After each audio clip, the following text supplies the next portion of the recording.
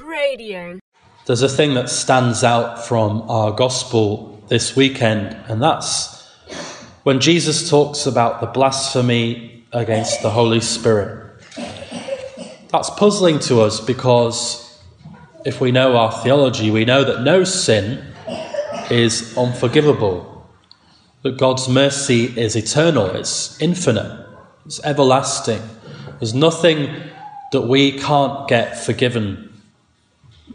And yet Jesus seems to say that someone who commits this sin, this blasphemy against the Holy Spirit, will never have forgiveness. They are guilty of an eternal sin. To understand, I think, what Jesus is saying, we need to look at the context and what Jesus says more closely, because the scribes are saying that Jesus' exorcisms, Jesus' deliverance ministry is from the devil, it's from Satan. So they see the work of God healing and liberating people, and they attribute that to Satan. It's then we can begin to see what Jesus might mean by an eternal sin and about someone never having forgiveness. Because if you mistake God's work for Satan's work, if you mistake God for the devil, how will you ever have forgiveness? How will you ever turn to God? Because you can't see him. To you, black is white and white is black. How lost are we when we don't see God for who he is and we mistake him for something else? How can we ever turn to God for his mercy?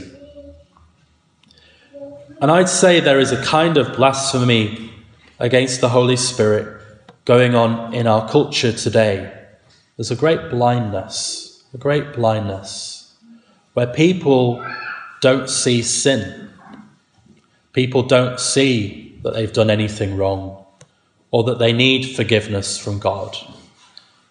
People don't know that they have a sickness that they need healing for, and therefore they never seek out the healer. They never seek out Jesus Christ.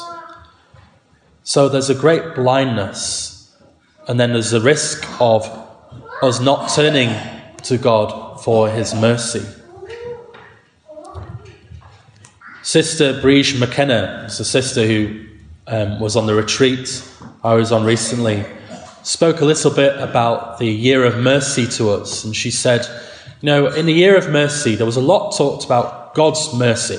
The fact that God is full of compassion, full of healing love, ready to forgive anything. And that's true, and it's a wonderful truth about the God we believe in.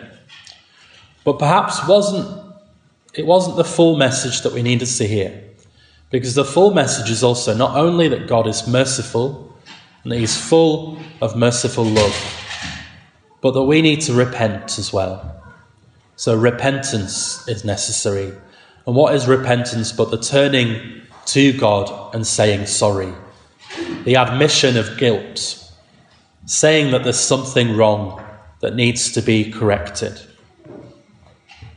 That's what's needed as well. Not just our awareness of God's mercy, but our awareness of our need for repentance, especially today.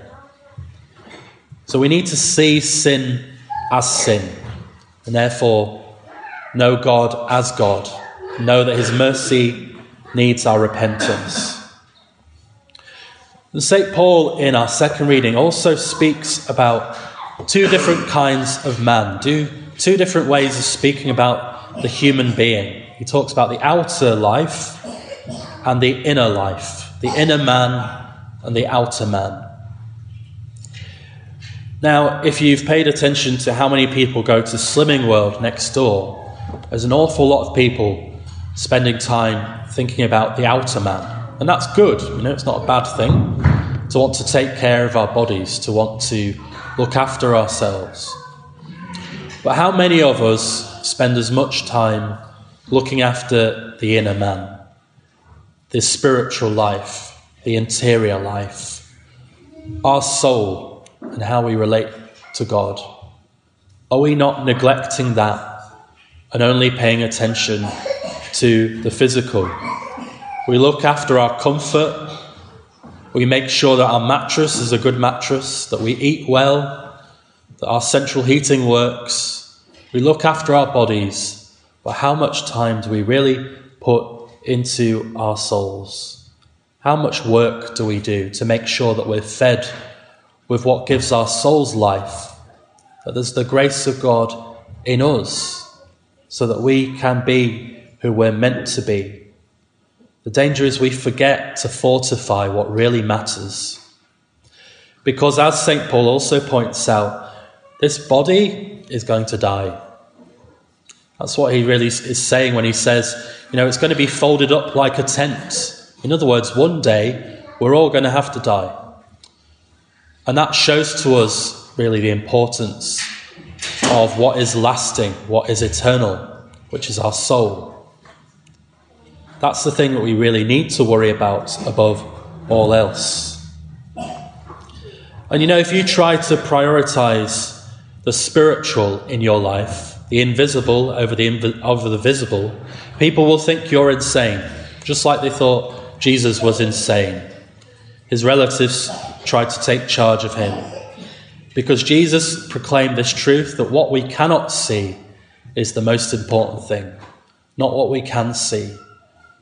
That this relationship with God is the all-important thing. I remember a priest friend of mine, he was, in his former life, very high up in a clothing company. I think it was Topshop or Topman. And he had a really nice car and he had a really posh-looking house, furnished beautifully. And he remembers there, sitting one day in his sitting room, looking around at all these beautiful things. And it just came to him and he said, it's all bricks and mortar. It doesn't matter. It's not important. It's not going to last. It's not going to go with me when I die. And that began for him the journey into becoming a priest, because he realized that God was calling him to something much more. But God is calling all of us to much more than physical things and dependence on possessions and money and things we can see.